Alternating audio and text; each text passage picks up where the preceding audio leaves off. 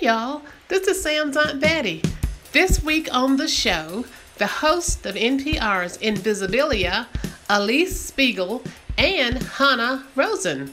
All right, let's start the show. Hey, y'all, from NPR, I'm Sam Sanders. It's been a minute. I'm broadcasting from NPR West in Culver City, but my two wonderful guests today are in Washington, D.C. at NPR headquarters. As Betty said, Hanna Rosin, Alix Spiegel, hosts of Invisibilia. Hey, guys. Hey. Invisibilia, one of my favorites. It is a podcast and radio show all about the invisible forces that influence human behavior. And we wanted you guys to come over to this show today and, take over our show because your fourth season just launched, and I'm happy about it. So this is the special It's Been a Minute Invisibilia takeover episode. Woo! Okay. It's like those like what? TV shows that used to merge in the 80s. Do TV shows They even still do that. Shonda Rhimes just did a mashup of Scandal and How to Get Away with Murder. Oh, yeah. No, I didn't but watch it's it. not as... I feel like there was a moment in the 80s where it was just all the shows. We're just going to be one show now. We're doing that today. I'm excited about it. That's right. I even brought a really fun song for you guys to celebrate. So I've heard that you all like to dance, and in previous seasons of your show, you've had little dance breaks. Mm-hmm. So I brought a dancey song that I'm really into this week. It's by an artist, a DJ named Sango. The song is called Cante a Todos, which is Portuguese for Tell Everyone. This music is full of Latin American influences, some really great R&B samples. I like it a lot, and it makes me dance. Does it really make you dance? I'm dancing right now. You can't see it. Alix is up on the table. Let's get into it. We are each going to describe our week of news and everything else in just 3 words. Hanna, you're up first. Oh, there was so much news this week. Okay. Yeah, totally. Okay, here's my news. All right. My 3 words are epic eye roll. Epic eye roll. Is eye roll 2 separate words? I think it is. Okay, it is for the purposes Do you not think of so? For this comfort. show, it is. Yes, it is. Okay. Epic eye roll. So there were 2. This connects my 2 favorite incidents of this incredible week of news. One, both involve women taking on giant patriarchal establishments. Okay. Not Unconventional. Not with violence, not with protest, but just by rolling their eyes, which is so much more effective because it's so diminishing. Anyway, here are the 2 incidents. One involves a Chinese reporter. The situation is a press conference of the National People's Congress. And another reporter starts kind of spouting party lingo, like just a long paragraph of party lingo, which includes phrases like one belt, one road. Like she's basically speaking like a robot.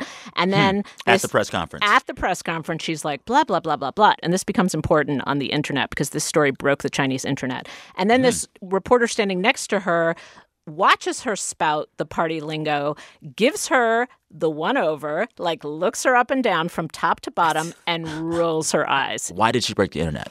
Because it was a moment when China, again, was pretending like we're all totally unified. I mean, the vote to eliminate presidential term limits was 2,958 to 2.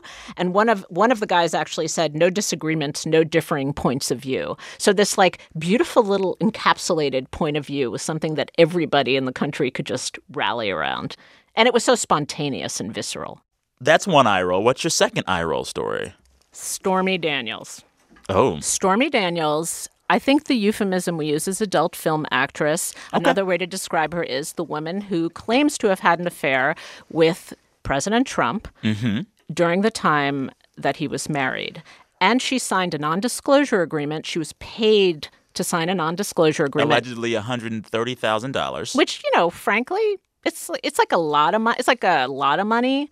I'll sign it. Yeah, she's willing to return them. I will not talk about anything you want for $130,000. And this story is playing out like the opposite of most stories play out these days. She's just funny. That's what I mean by the eye roll. If you check out her Twitter feed, somebody says to her, trying to mess with Trump is going to cause you a lot of problems. We will see to it. The point being, she's got a lot of threatening troll situations. Like physical threats. Like physical threats. And so what she types back is, your multiple personalities are yapping again. eye roll. Do you know what I mean? Like that's She wrote eye roll? She wrote eye roll. Eye roll. Yeah, eye roll is like her attitude. Well, she's kind of out-Trumping Trump in a way. I mean, essentially, she's using, like, there's an element of this, which is just like, if people are talking about me, I win. Yeah. And essentially, she is using Trump's techniques on him, and also is like refusing to accept shame, which is which is very Trumpian. Yeah. Elise, do you have 3 words? I have 3 words. What are they? They are one-man band. Okay. And the stories that have been attracting me this week are Trump, surprise, surprise. Because it feels like, I mean, this week he kind of shed Rex Tillerson, and he's just like shedding His Secretary of State, or former Secretary of State. And I saw, Maggie Haberman, who is this New York Times Star reporter. She's like the Trump whisperer. She is the Trump whisperer. Saw her kind of tweeting this week, and she said, here's the thing that you need to understand. For the first 6 months of the presidency, Trump was terrified of his job.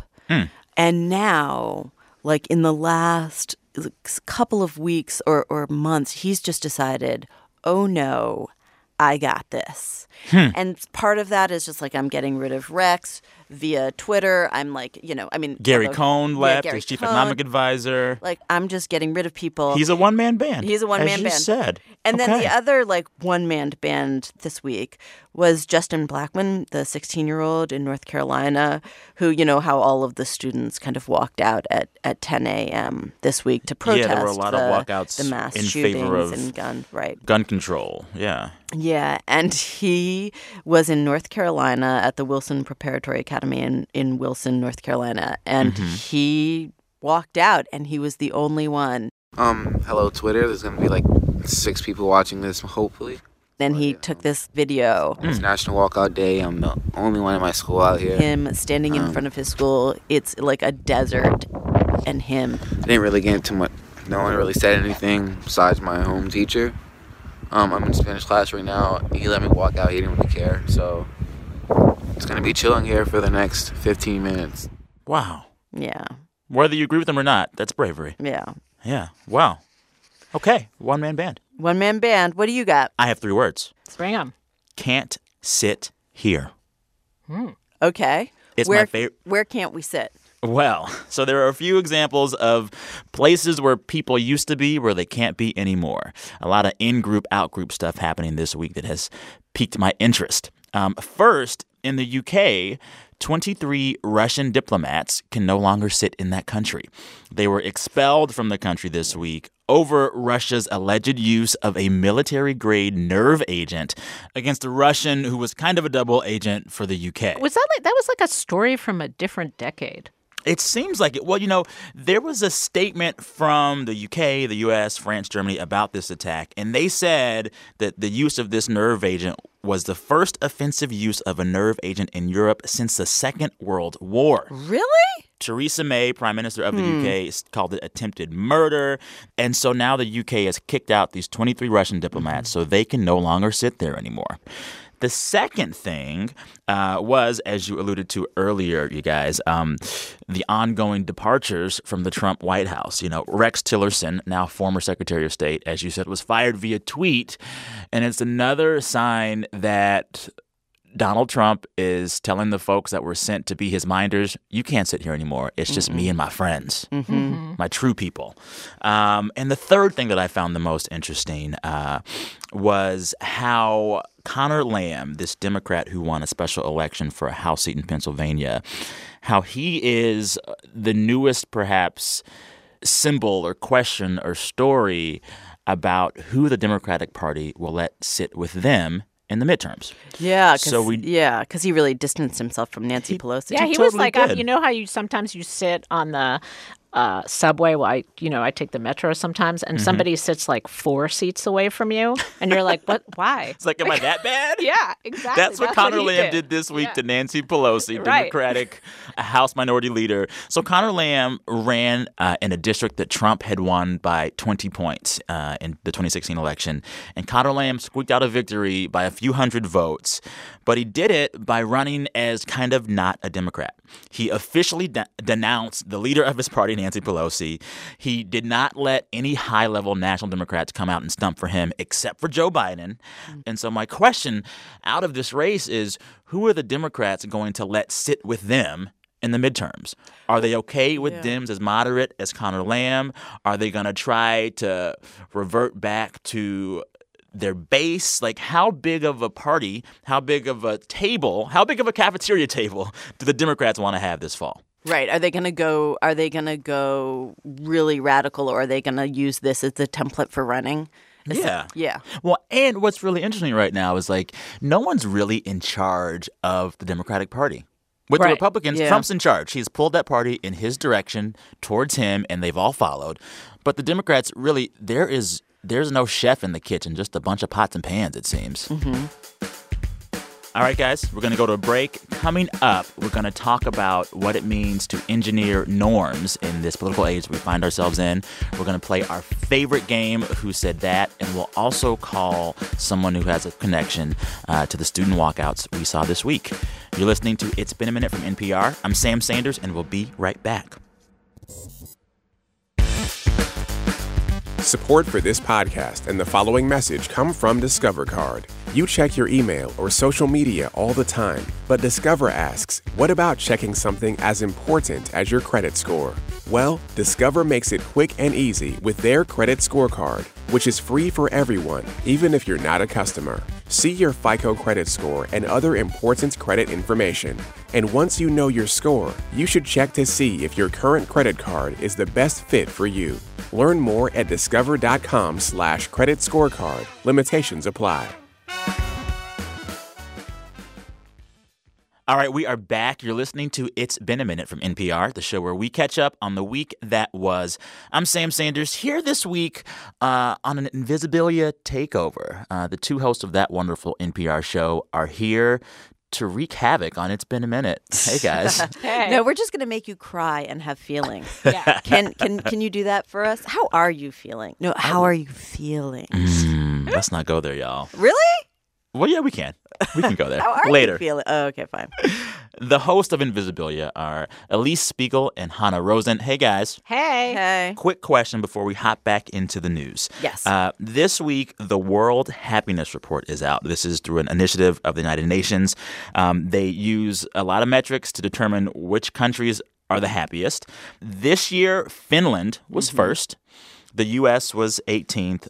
But the metrics they used were GDP, gross domestic product per capita, social support, healthy life expectancy, social freedom, generosity, and the absence of corruption. My question to you is this. If you could add one personal metric that means a lot to you for your personal index of world happiness, what would it be? You know what? They need some diversity in that index metric situation because it ends up being countries that are homogenous and have really strong social safety nets because they're really diverse and resist letting immigrants in. And so that's why they're really happy because everybody is, just kind of part of their unified tribe and gets a lot of like social services from the government. I feel like it's totally unfair. It always ends up being like Denmark, Sweden, Norway, Finland, So add one metric. Yeah. A fun metric that you would add. Access to poke. Yeah. Like, I'm down with let's that. be honest about what is important here. Poke is the best. It's like sushi, but funner. Yeah. Okay, it's good. That was a great answer. Yeah. All right. Now it's time for a segment that we call Long Distance, where we call up a listener somewhere out in the world and talk to them about the news in their neck of the woods. So this week I wanted to talk about the school walkouts that we've seen across the country with students protesting for stricter gun control laws. So I called up a listener, and she's a parent of a high school student. Her name is Wendy Reddick. She is from Connecticut, and by virtue of where she lives, she has a very unique connection to gun violence and the walkouts this week. Hey, Wendy. Hi. How are you? I'm good. How are you? Thank you for your time. Of course. So you are in Connecticut? Yes. Where in Connecticut? Newtown. Okay. That is a town that all of us know. So we called you this week because you have a perspective on these students and these walkouts. You have a son. Yep. He's a freshman at Newtown High School. And you wrote in and told us that protests were handled very sensitively because it's Newtown. What happened there? Right. Well, that's part of it is because the Sandy Hook shooting happened, of course, it was 5 years ago now. Those kids were so young, and the concern was to keep the media away as much as possible and to protect them as much as possible from, further traumatizing them. Now, of course, they see these Parkland kids protesting, and they're upset and they're angry that, it's been 5 years and really nothing has happened.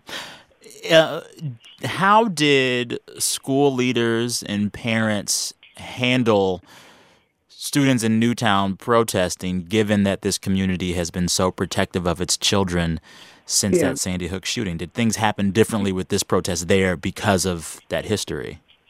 Well, yes, there was a lot of controversy because the administration and quite frankly, some of the parents put up a lot of roadblocks and, didn't really want the kids to do a protest, or if they did do a protest, they wanted it to be very controlled. They wanted it inside the gym. They didn't want signs.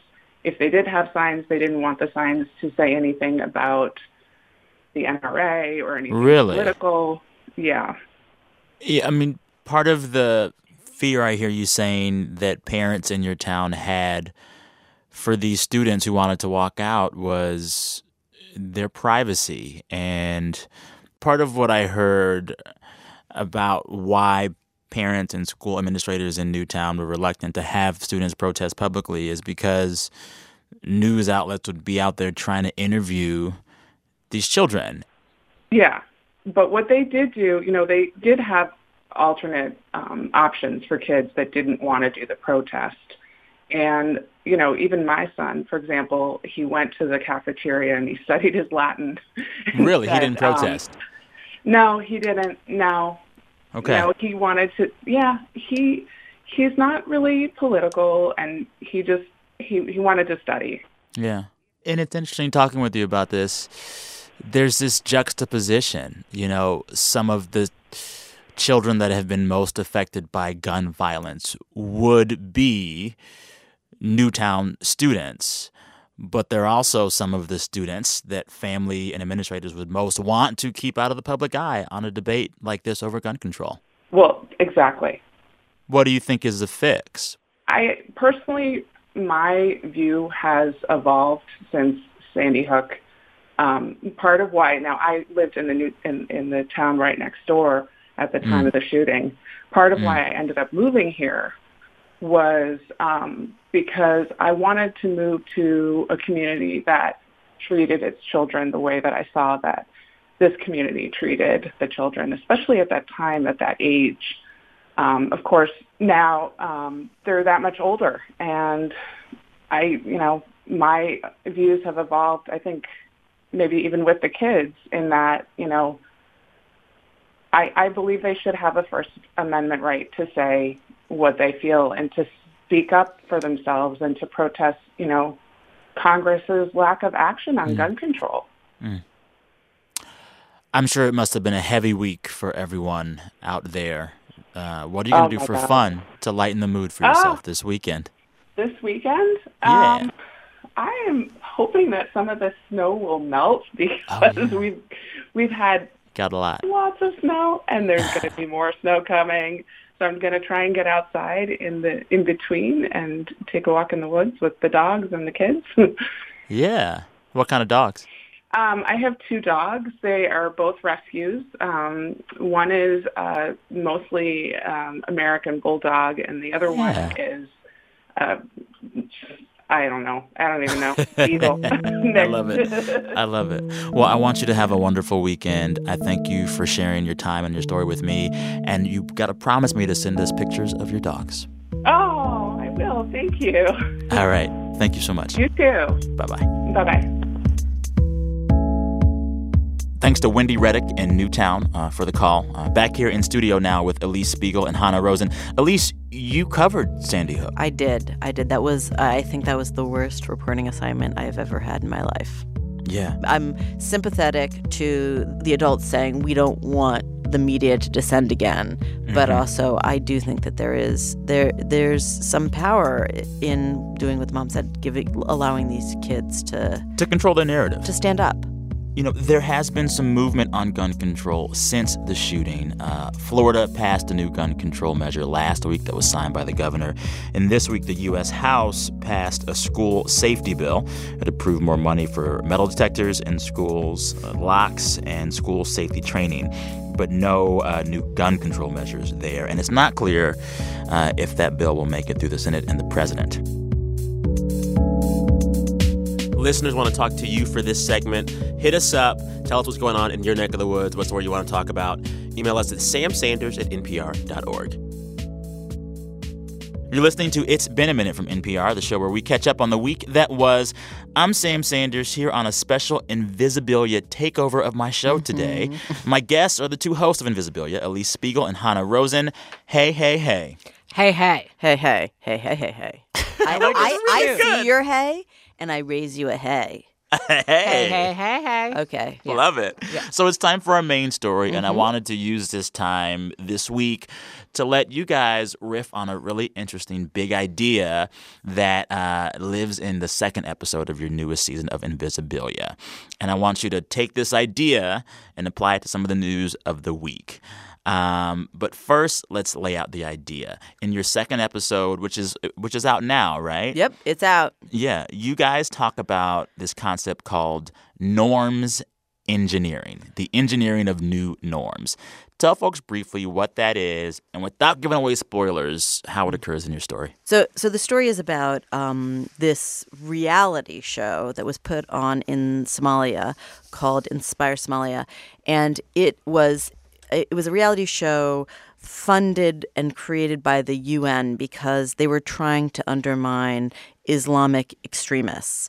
Essentially, Al-Shabaab, which is a kind of Taliban-like extremist group there, banned music. So radio stations and ringtones, and people responded to the ban on musical radio by putting music on memory cards in their phone, and they would make you swallow those. They started killing musicians. Wow. They make you swallow the memory They cards. make you swallow the memory cards. And so the response to this ban on music is a reality show about music? Yes. So Al-Shabaab was finally kind of pushed out of the capital, and they just needed some way to prove to Somali citizens, look, this new UN-backed government is working, and if we show a story where people are out in public singing, if we show this story, then the story will become reality. So it was a reality show that was literally intended to change reality on the ground through norms engineering. Yeah.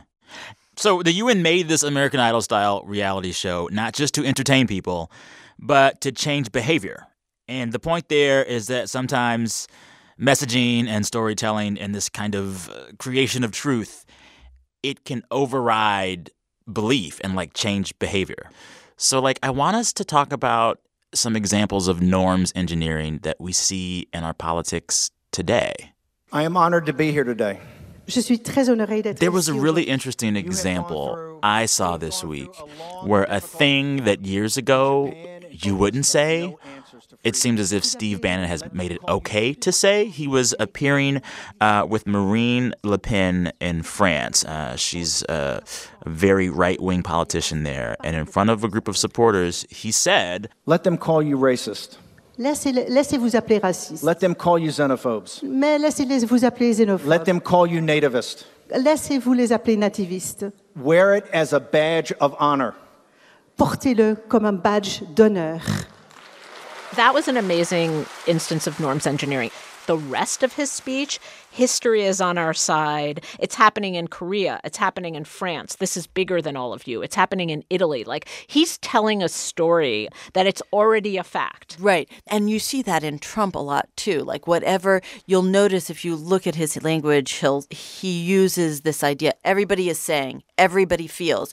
Nobody. So, for example, just this week, in terms of the debate around guns, he came out and he said, nobody supports any kind of the gun restrictions that he said, I think, last week that he would support. But right? that's not true. But it's it's lot not of Americans opposite of the think- truth. But Yeah. his goal in the way that he uses his language is to give the impression that everything is headed in a certain direction, and then people feel the need to kind of follow along. Well, but also, though, it's like when you think of like norms engineering, that is just what all politicians want to do all the time. They want to say something long enough till you're like, huh, okay. And Donald Trump's very good at that. I mean, like if you think about him linguistically and like as a messenger and as a person who talks words, he is very effective at messaging. He is very good at norms engineering. Even the way that we see this week Rex Tillerson getting fired through a tweet. We're all like, oh, that's how it is now. Well, actually, the amazing thing about the Rex Tillerson thing, this is so Trumpian, this is how he talks, is he said Rex Tillerson's going to be very happy about this. And, I wish Rex a lot of good things. I think he's going to be very happy. I think Rex will be much happier now. But I really appreciate his service. Wow. That, to me, is the amazing thing that he does. Puts out the message that Rex Tillerson's going to be happy about this. And then that's kind of the new reality, Yeah. One of the things that I found most interesting to think about once this idea of norms engineering was introduced to me was that what if the biggest instance of norms engineering that we're seeing happen right now in real time is the Me Too movement? Huh. Interesting. What do you mean? Does it fit in? I mean, like, we're having a conversation to change the norms of the way that men behave in the workplace. But it's more how we do it. So the particular kind of norms engineering that we're talking about is telling stories. It's not like changing people's minds or changing workplace policies. That's not the kind of norms engineering we're talking about. So when you mention Me Too, what I'm thinking is, have we normalized... Like, it's an anecdote, the same way the gun war is an anecdote war, like who can tell the best anecdote. Best story, yeah. Is there an element of Me Too that's like that, where a certain kind of storytelling or telling a story about your life becomes more and more acceptable, so we create a kind of cultural space for it. We don't silence it. We allow it to happen. We recognize it as soon as somebody starts talking about it, whether it's domestic violence or sexual abuse or harassment. It's like we've created a space for certain kind of stories. Since you guys have reported this story and dug into this idea of norms engineering, that you can change behavior by changing what we think is acceptable, have you been looking at things differently? Yes, I have. I mean, well, first of all, the story, it is about this kind of something that happened in Somalia, but it's also, in a way, it's about Russian meddling here because essentially the Russians were trying to norms engineer, to change our norms. Like they wanted to create the perception that hatred of Hillary Clinton was a lot more prevalent than it was, that there anti-immigrant sentiment. That is part of what the kind of meddling was. But I have been thinking a lot, how is my television norming me? How are the stories that I am absorbing, how are they norming me in ways that I cannot see? That seems to me to be one of the other things that this story could raise for people. It certainly has raised for me. So basically what we're saying here is the thing that we kind of know to be true. Facts matter, truth matters, but the story is really what gets you. Well, I don't know. Like, that's the thing that I'm trying to figure out. Do facts matter, or can you call a new reality into being simply by telling the right story about it? To find out, listen to Invisibilia Season 4, Episode 2. That's right. God, it's very fascistic when you put it that way.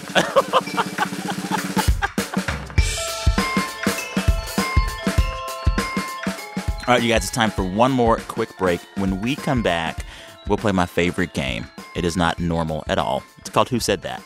We'll also hear the best things that happened to our listeners all week.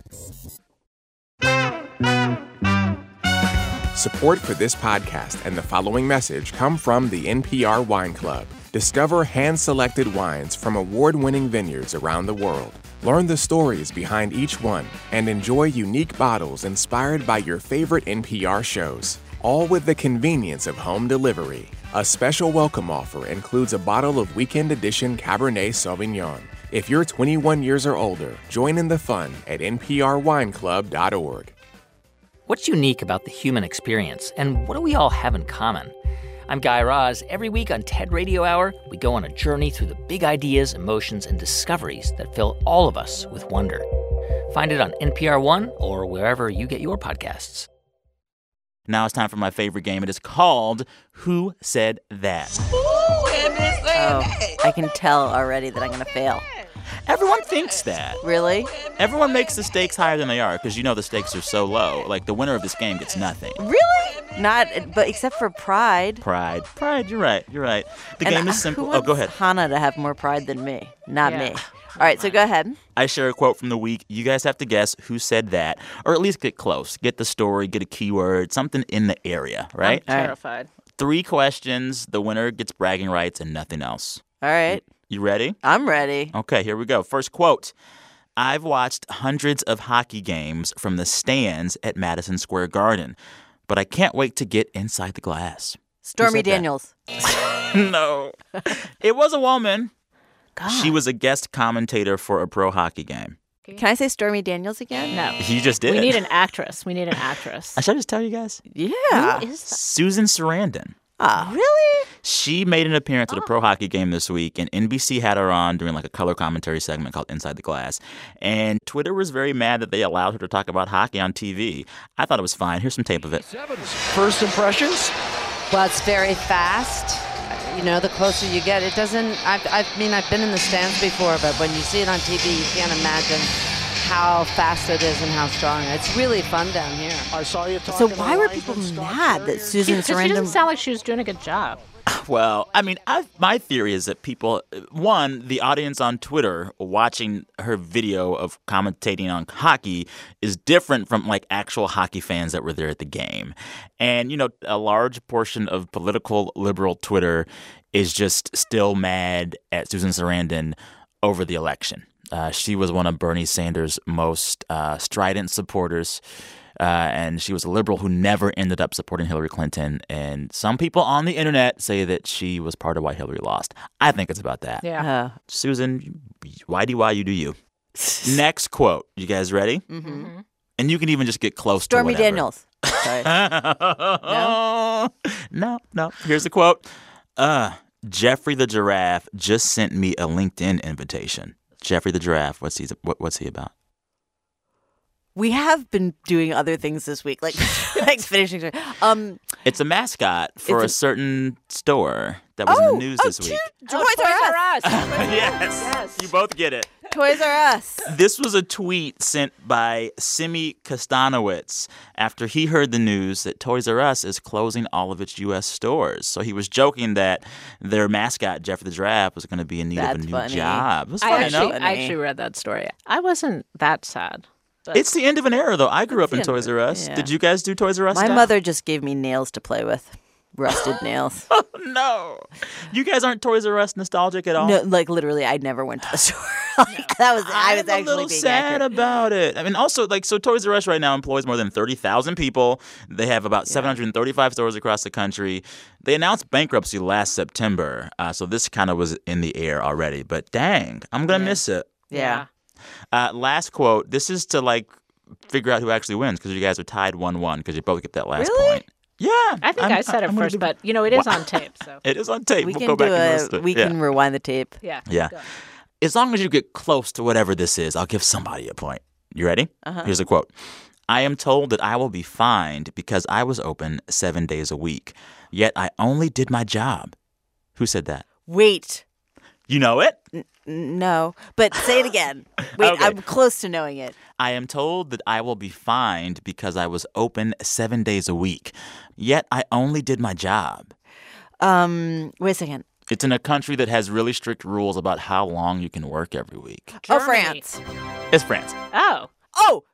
You win. Oh. You win. Elise wins. You win. A French baker was fined for literally working too hard and having his shop open too long. His name is Cedric, and I'm not going to mispronounce his last name. That is spelled Vaivre. And he runs a bakery called the Boulangerie du Lac. And there's actually a decree, an ordinance that says in France, bakeries have to be closed at least 1 day a week. He had his bakery open 7 days a week, and he got a fine. Man, Americans love stories like that. Yes, we do. About He the was- Europeans who have to, quit Yeah, at 4 he was o'clock. fined almost $3,700. Really?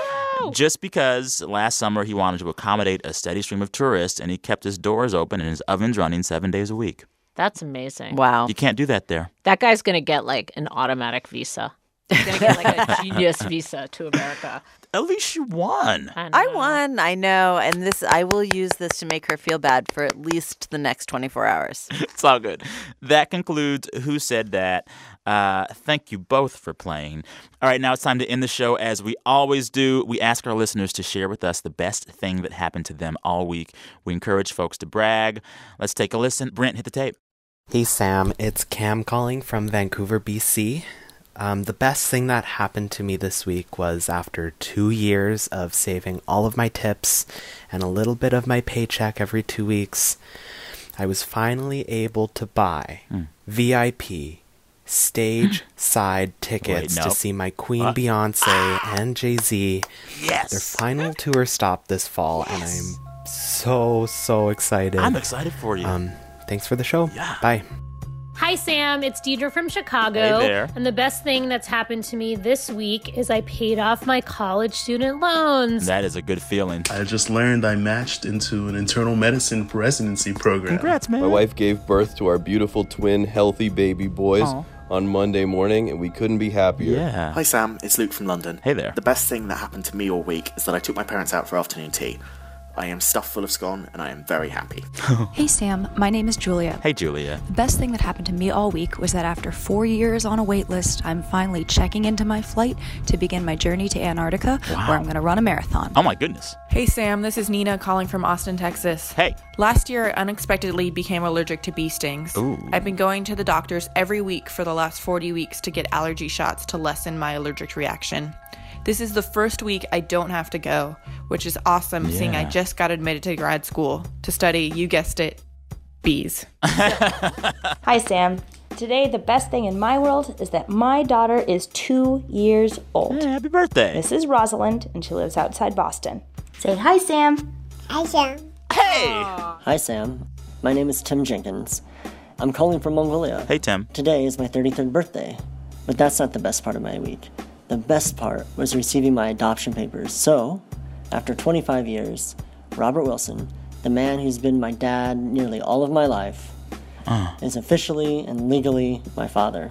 Oh, that actually makes me want to cry. I love your show. Thanks. See you on Twitter. Bye, Sam. Bye. Bye. Oh, that's so cute. Oh, man. Special thanks to all the voices you just heard there. Cameron, you better say hi to Beyonce for me. Deidre, Kent, Mike, Luke, Julia, Nina, Sylvia, and Rosalind. Hi, Rosalind. And Tim. We listen to all of these that come in, but we can't play them all. But keep sending all of them. Anytime throughout any week, just email me at samsanders@npr.org. samsanders@npr.org. Also, send me dog photos. I love those. And cats, too. Cats, too. That's fine. All right, guys. Elise, Hannah, thank you guys so much. Thank you. That was so much fun. We're throwing back to our dancing song, Cante a Todos from Sango. Yeah. I hope you guys dance all weekend. We will. We thanks will. to you. Yeah. All right. This week, the show was produced by Brent Bachman and Anjali Sastry. Steve Nelson is our director of programming. The show is edited by Allison McAdam and Jeff Rogers. And our big boss is NPR's VP of Programming, Anya Grundman. Refresh your feeds Tuesday morning for a really meaty chat. I'm talking with Jen Palmieri. She was Hillary Clinton's communications director in her last campaign for president. And she has a new book out where she talks all about the election with this really insider point of view. Check your feeds Tuesday for that. Until then, thank you for listening. I'm Sam Sanders. Talk soon. What are y'all's vocal warm-ups? What are our vocal warm-ups? I'm looking for good ones. I do like mad weird vocal warm-ups. Do I'm like a one. very like you really want me to do one? I straight up want okay. you to do one. It's going to hurt your ears. This It's is all the good. one for the like upper nase, so you sort of loosen up the kind of upper tones. Are you ready? I'm ready. Okay, 3, 2, 1.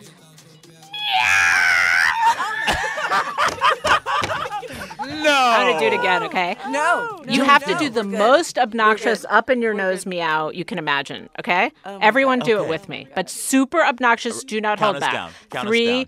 2, 1. Thank you.